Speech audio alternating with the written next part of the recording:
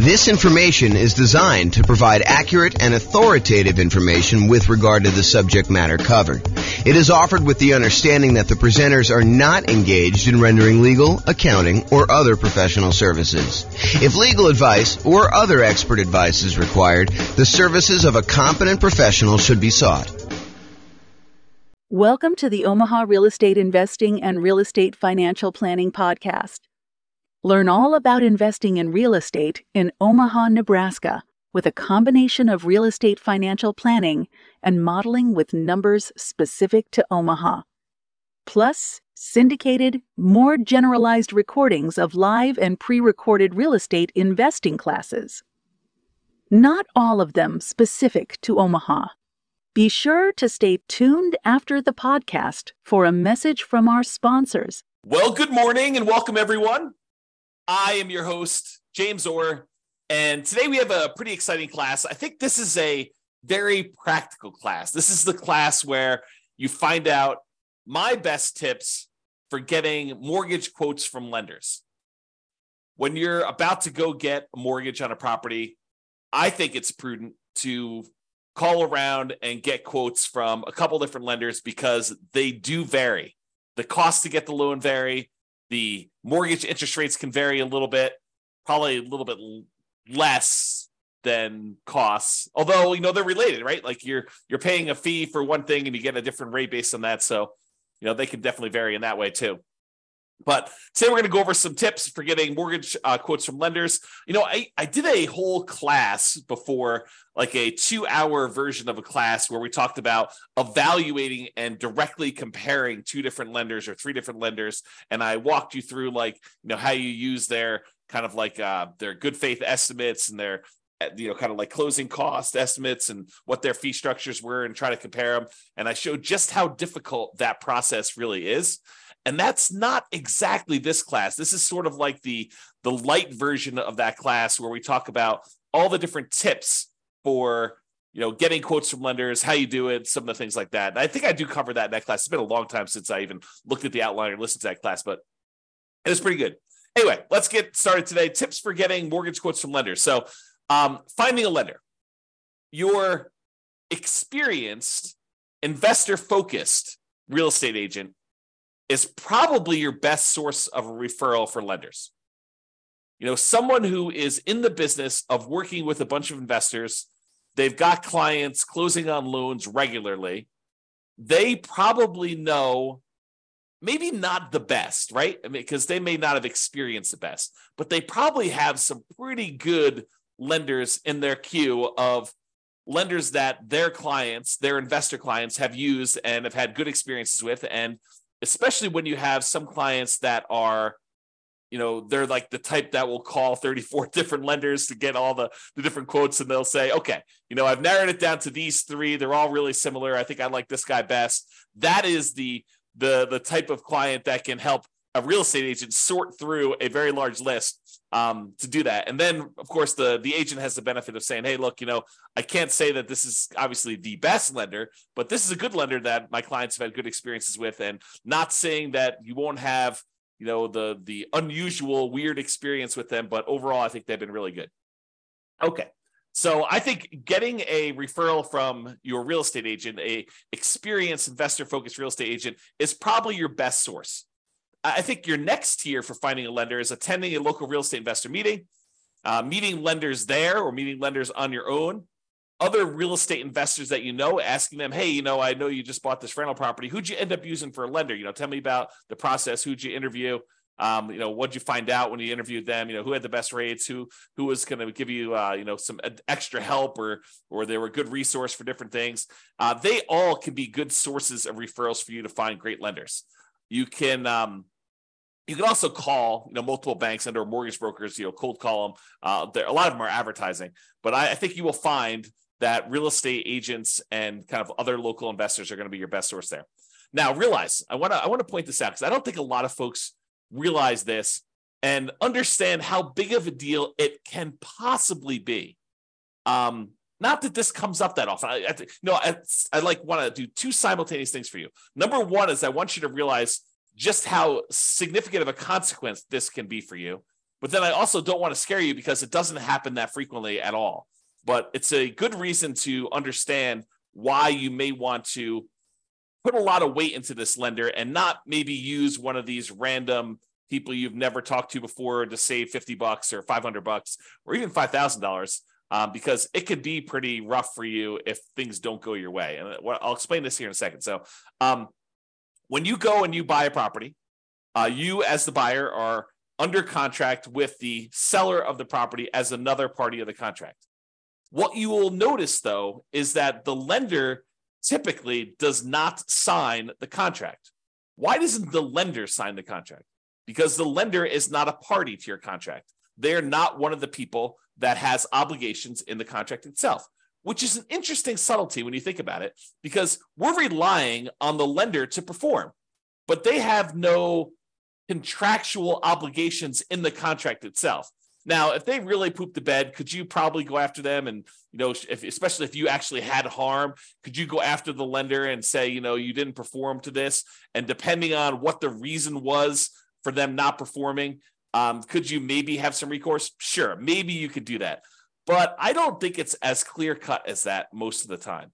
So the reason I'm making this as a point is if the lender that you choose, and it's your choice, you choose the lender, right? You as the buyer choose the lender. If the lender that you choose does not perform, you, the buyer, are typically the one in default in the contract.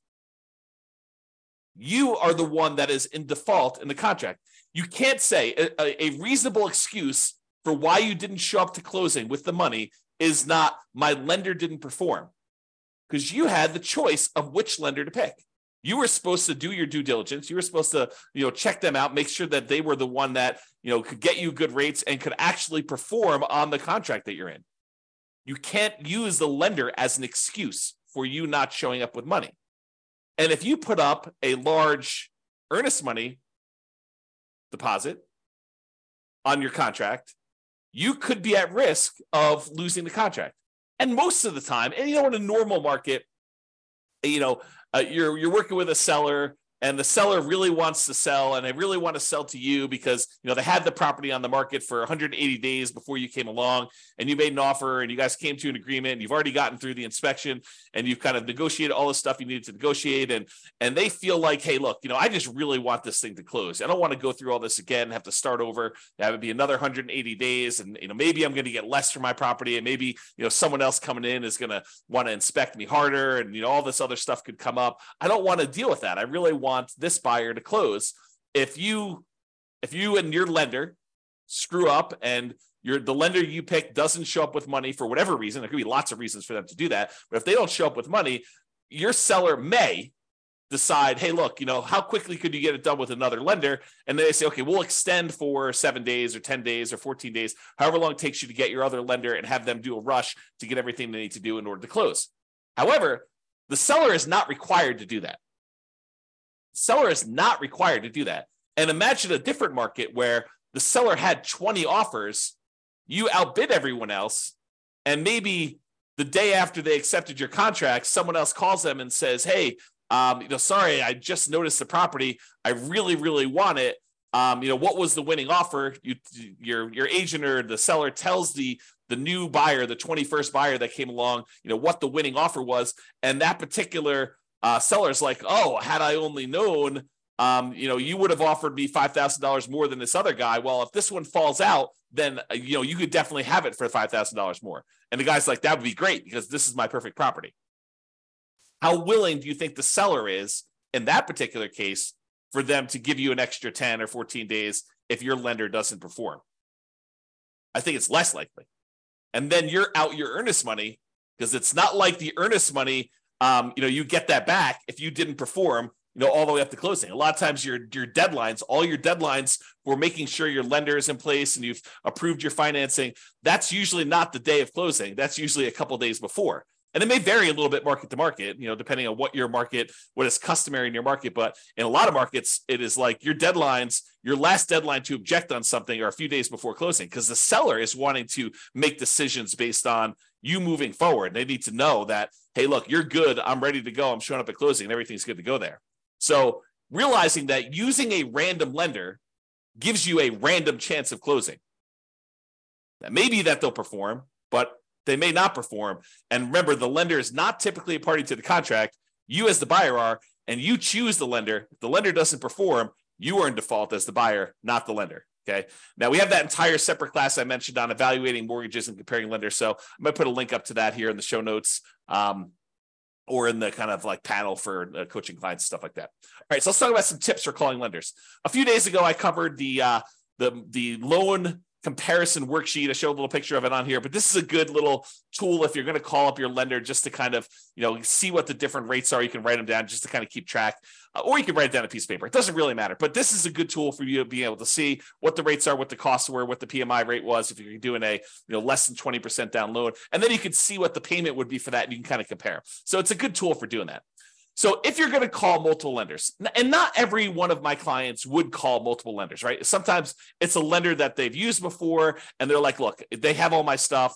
I know they can get it done. A whole bunch of other clients of James's have used this, or, whatever. They know that they're going with the same one. They're not going to call 2 or 3 or 4 or 5 different lenders to do this. But I do think that there is a percentage of clients that do call 2 or 3 lenders just to kind of get a feel for what quotes are with the different lenders to try to find them.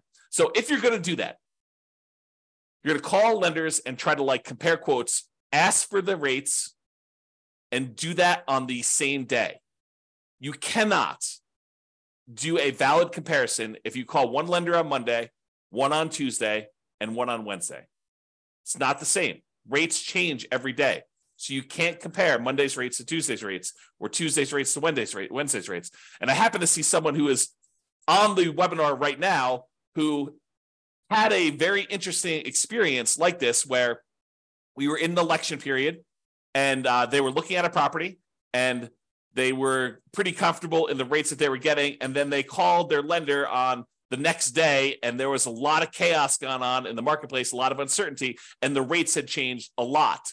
So imagine you had called one lender on one day and you called another lender on another day, and those rates were vastly different, not necessarily because the lender was more expensive. In fact, the one that had the higher rate may have been the cheaper lender, but because the rates themselves had changed. They can change a lot day to day.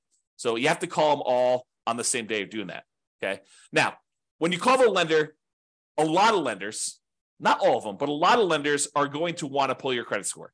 They're going to want to tell you, look, in order for me to give you a valid rate, I'm going to need to know your credit score. And that is true. It is true that in order for them to give you a valid quote and estimate cost, everything like that, they're going to need to have your credit score to do that when you finally do the loan. But when you're calling around to 1, 2, or 3 or 4 lenders, you don't necessarily want all of them paying your credit report all at the same time.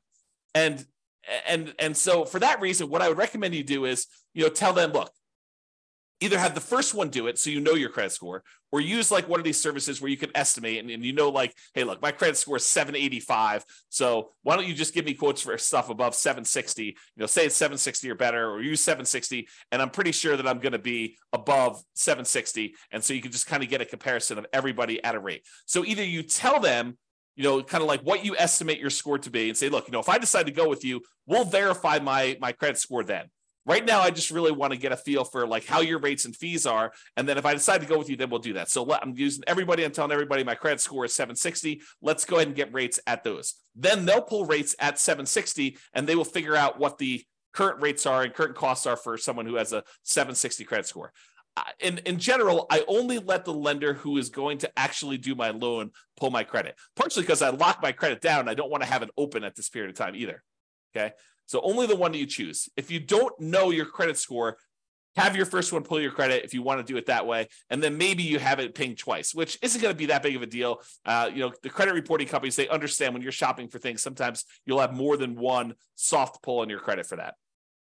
Okay. So tell the others that you're calling when you're doing the comparison what your score is. And if you decide to use them, you'll have it pulled then.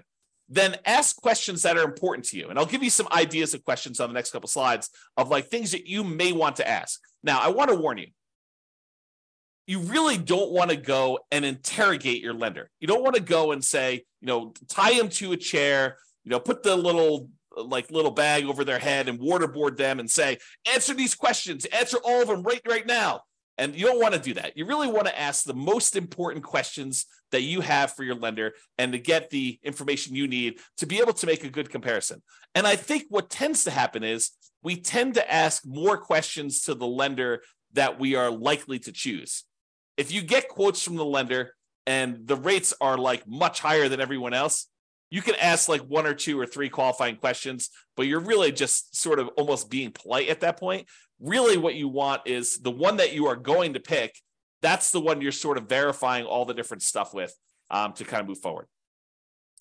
Also, rates aren't everything. Rates and fees aren't everything. I totally would be willing to pay a small premium for someone who is going to be much easier to work with, much better to communicate with, maybe add some value in other ways, like helping me improve my credit score, although my credit score is fine. But, if I had some credit blemishes and they were kind of skilled in that area, that is worth some fee. Is it worth, paying 0.5% more on a loan? Probably not. Is it worth $500? Probably. Is it worth $1,000? Probably. $2,000? Yeah, maybe. I think depending on what it is, sure. But I think you need to find like where your comfort level is and what you're willing to pay for. You're not just paying and trying to minimize everything. You're not trying to save and squeeze every little last penny out of the deal. I think that's a penny wise, pound foolish approach to doing this business. Okay. Will they go the extra mile to help you get approved?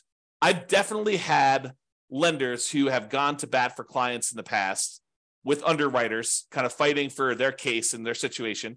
I've also had lenders in the past where we've had some really unusual, wacky things going on with appraisals where they have eaten appraisal costs, some very expensive appraisal costs in some cases, because they wanted that client as a repeat client long-term because they know that they were going to buy a lot of properties. Okay. So just realize that it's not always about minimizing price. All right, let's talk about some of the lender questions just to give you some like tips for when you're calling a lender and you're asking them some stuff here. So one of the things is, what expertise do you offer for putting the financing together? So tell me about your experience, like what sets you apart? Like why are you different from everyone else? And let them kind of talk about it. Let them kind of sell you on why they should do business with you. And then maybe ask them, do you know specifically about financing programs for nomads? I think that most lenders are not going to know what the nomad strategy is. So you may need to educate them. But if they tell you it can't be done, that may not be your lender because it definitely can be done. So you may want to ask them, say, look, here's my plan. This is my strategy. This is what I'm thinking about doing. I'm going to buy a property as an owner occupant. I'm going to move into the property. I want to put, 3.5% down and buy a duplex, triplex, or fourplex if I can. Or if I buy an owner occupant property, maybe I'll put, 5% down or 3% down for the conventional loan. Or if you're, a veteran, you do 0% down, or you're going to buy a rural property, you do 0% down. Tell them what your plan is for doing the first property, and then say, look, I'm going to live there for a year. Is the requirement for people to do an owner-occupant property for them to live in there a year? If they don't know the answer to that, that could potentially be, a small, not a red flag, but like a dark yellow flag. I don't know how to describe that. A little mini warning, right? Like hey, they don't know what the owner-occupant requirement is for loans, so they may need to look that up. And if someone's never done it before, but they still have great rates, maybe you're willing to train them, work with them. Who knows? But you sort of ask them, so look, I'm going to do this. How long do I need to live in the property?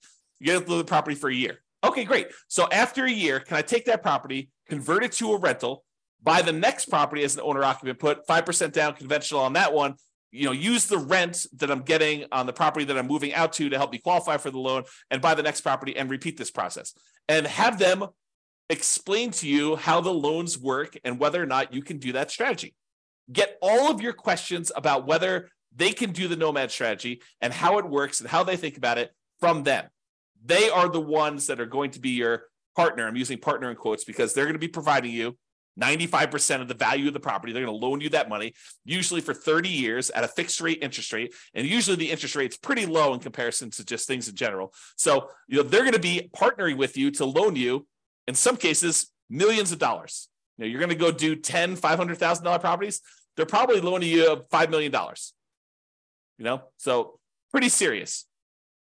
So just ask them about, financing programs for nomads, ask them to get some clarity on like how that works, what the kind of hangups would be, maybe even if you know that you're going to use them, don't do this with the people that you're not going to use. But if you're going to use them, they say, hey, let's walk through my situation and let's see what it would look like a year from now when I go and convert this property to a rental. Let's see if I'll be able to qualify. What's my debt to income ratio look like if I hypothetically bought this property and then a year from now I'm getting this amount of rent? Will I be able to qualify for the next one? What do I need to do? How do I need to change things? That's what I'm talking about adding more value than just price, right?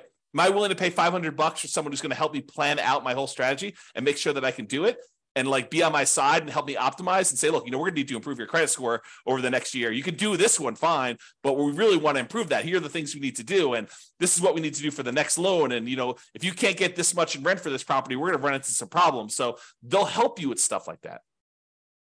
And then ask them, what are the current rates for owner occupant loans? If you're going to do a nomad or house hacking strategy or something like that. If you're not going to do owner occupant, house hacking, nomad type strategy as an investor, ask them for investor loan rates. What is the rate for 20% down?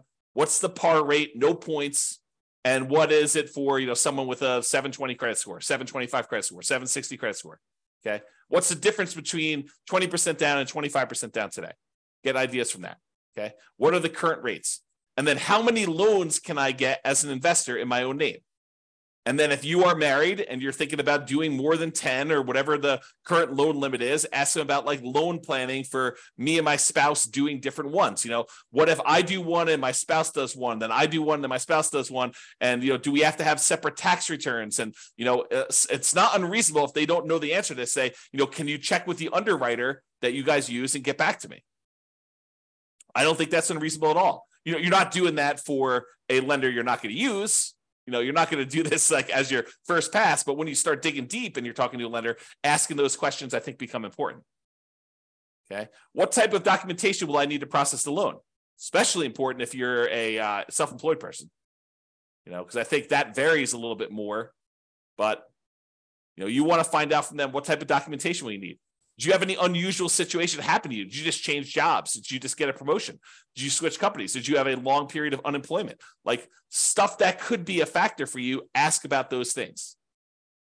Okay. I think yesterday or the day before we talked about the common things that lenders will ask for when you go to get a loan, but use that list and verify.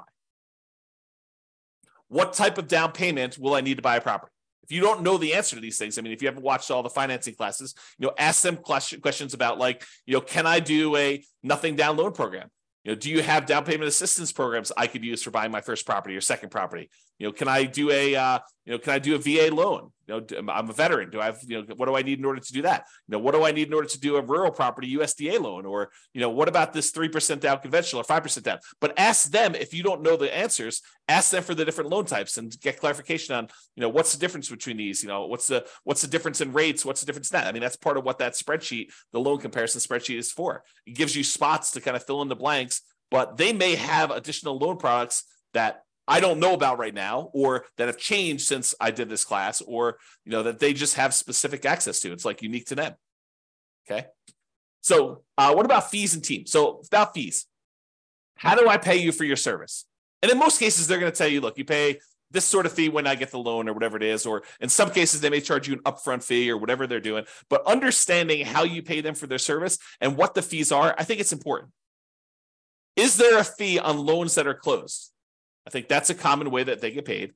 And what is the fee? Is there a fee? It's not written down here, but is there a fee if I don't close? What if I get to the point, we go through, we get an appraisal done, and maybe this particular lender does not have you provide a credit card to pay for the appraisal up front. Maybe they actually pay for the appraisal and they just charge it as a line item on closing. Some lenders do it that way. Most lenders, especially most independent mortgage brokers, will ask you to put your credit card in and pay the appraiser directly. Although maybe that varies a little bit market to market. That's something I don't know. But I think that some mortgage brokers, especially around here, will have you pay for the appraisal with a credit card outside that. A lot of the credit unions, for some reason, they don't charge you for the appraisal up front. They'll just charge you at closing. And one of the weird things about some of the credit unions around here is if for some reason you end up not closing on that loan, a lot of times they'll eat the appraisal. They won't charge you for it. But I don't think that's mostly true with different mortgage brokers. So understand that. Ask them, what if I don't close on the loan? What if I get, a week before closing and something happens Are there any fees I need to pay you? Understanding that if that's really important to you. It rarely comes up, but it could come up. Is there an upfront fee? Ask them that. Is there a minimum fee percentage and or dollar amount? If so, what is it? Some of them will tell you, look, if you're doing these really small loans, it's going to be more expensive than doing like a $500,000 loan because I'm getting paid a percentage of the loan amount. So if you're coming in there and you're buying a $500,000 property and you're putting, 80% down, you only want to get a $100,000 loan, that may be more expensive. What happens if I end up not doing a loan with you? Talked about that. Team, do you have any assistants or staff that work with you that I will be interacting with? You would be surprised. Maybe you wouldn't be surprised, but I think you would be surprised how many kind of setups are such that the loan broker that you talk to, their sole role is salesman. They are out there shaking hands, kissing babies, meeting people, attending meetings.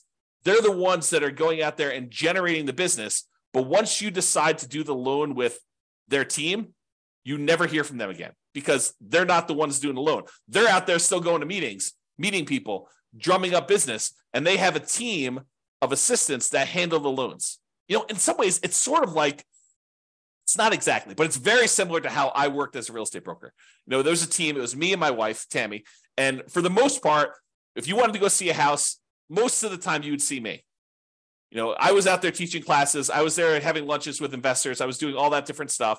But then when you actually wanted to write a contract, we'd be out looking at property. You're like, okay, I want to write a contract on this. I would literally get on the phone while we were there and say, Tam, we need to write up this contract. This is the terms. This is what they want to do. And Tammy would take it from there. And she pretty much handled contract to close, that entire stuff.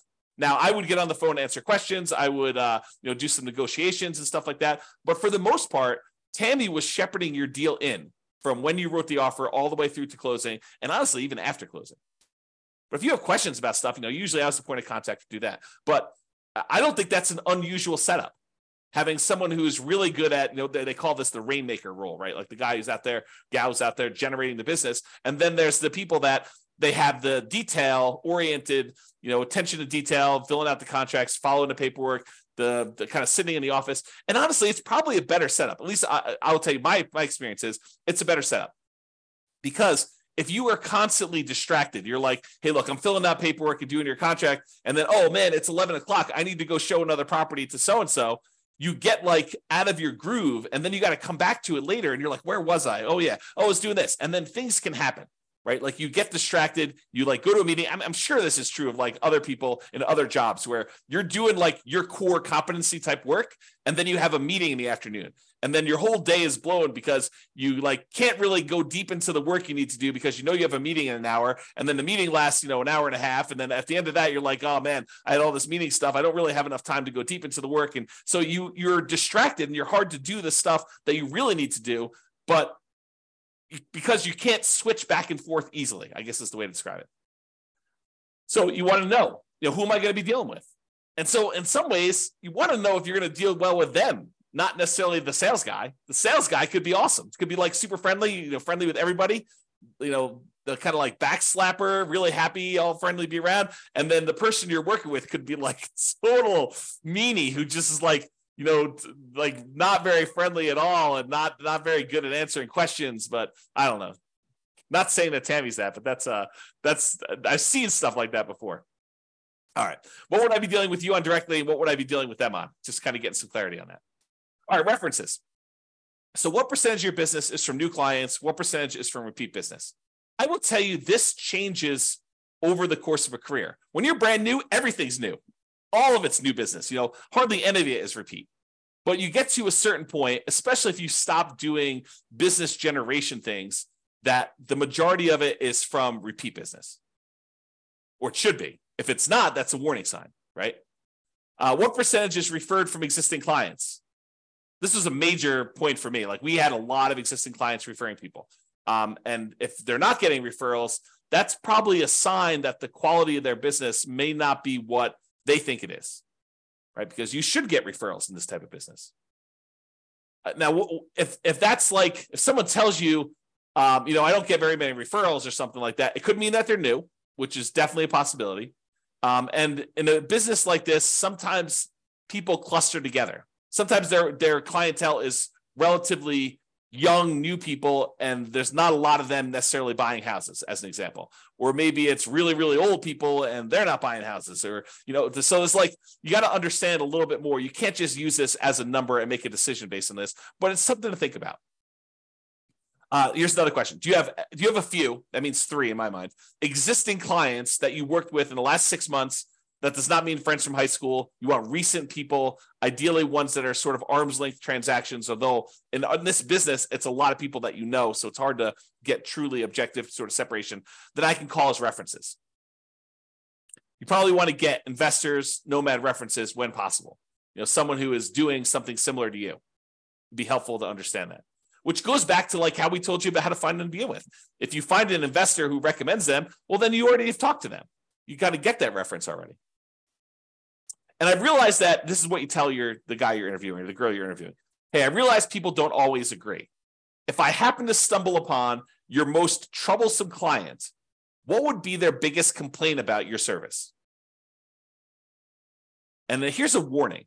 If they say they've never had a problem, they've probably not had enough clients, because problems naturally come up in business. I know that I've definitely had clients that were like, oh, that was a little rocky. And it's natural. I mean, things come up that were unexpected. And I don't always cater to what everyone thinks things should be like, right? Some people tell me, look, you should do this. I'm like, that's just not my business. That's not how I do it. I'd have to think of an example, but that's just not how I would normally work things. Have you worked with any real estate investors, nomads that have invested like I'm doing? And can I tell them about your service? So in conclusion, get a referral to find a great lender to reduce the risk of being surprised. That's really what we're talking about. We want to reduce the chance. It's not saying that you will never be surprised, even with a known entity, right? I have a saying, and I'm not sure if it's 100% true, but I think every service provider goes lame at some point. At some point in time, something happens where the wheels fall off because they're distracted, they're trying to grow, they're trying to expand in a different way, they've got staff turnover, they've got personal problems, but there's all sorts of reasons why at some point in time, every person, every service provider, every person this is probably true of every employee, right? Like at some point, something goes wrong and something happens. It is the extreme rare case where someone will have a perfect record and nothing will ever have gone wrong. So what we're trying to do is reduce the risk, not eliminate it. Interview your lender, get quotes all on the same day with the same credit score. And then have a conversation, not an interrogation. Don't waterboard them based on the interview questions and some of the ideas we've given you based on that. Okay? That's all I got. Any final questions? I don't see any. Thank you all for coming. I do appreciate it. Good to see everyone live. Most of the time, we just get people listening to the recording, so it's great to see people live. Thanks, everybody, much, and I will talk to you all soon. Have a great weekend. Bye-bye for now. With home prices up, mortgage interest rates up, and rents up, but not quite enough to counteract the higher prices and interest rates, cash flow on rental properties in Omaha is harder than ever. Book a call with the Real Estate Financial Planner to apply our proprietary 88 strategies to improve cash flow on your rentals. See the show notes for a link to schedule your call and improve your cash flow today. If you're a real estate agent, lender, or professional in Omaha that wants to help our real estate investor listeners, consider reaching out to learn about collaboration opportunities with this podcast. We'd love to add more value to our listeners by having you assist our investors buy, sell, and finance their real estate investments. See the show notes to schedule a call to discuss collaboration opportunities.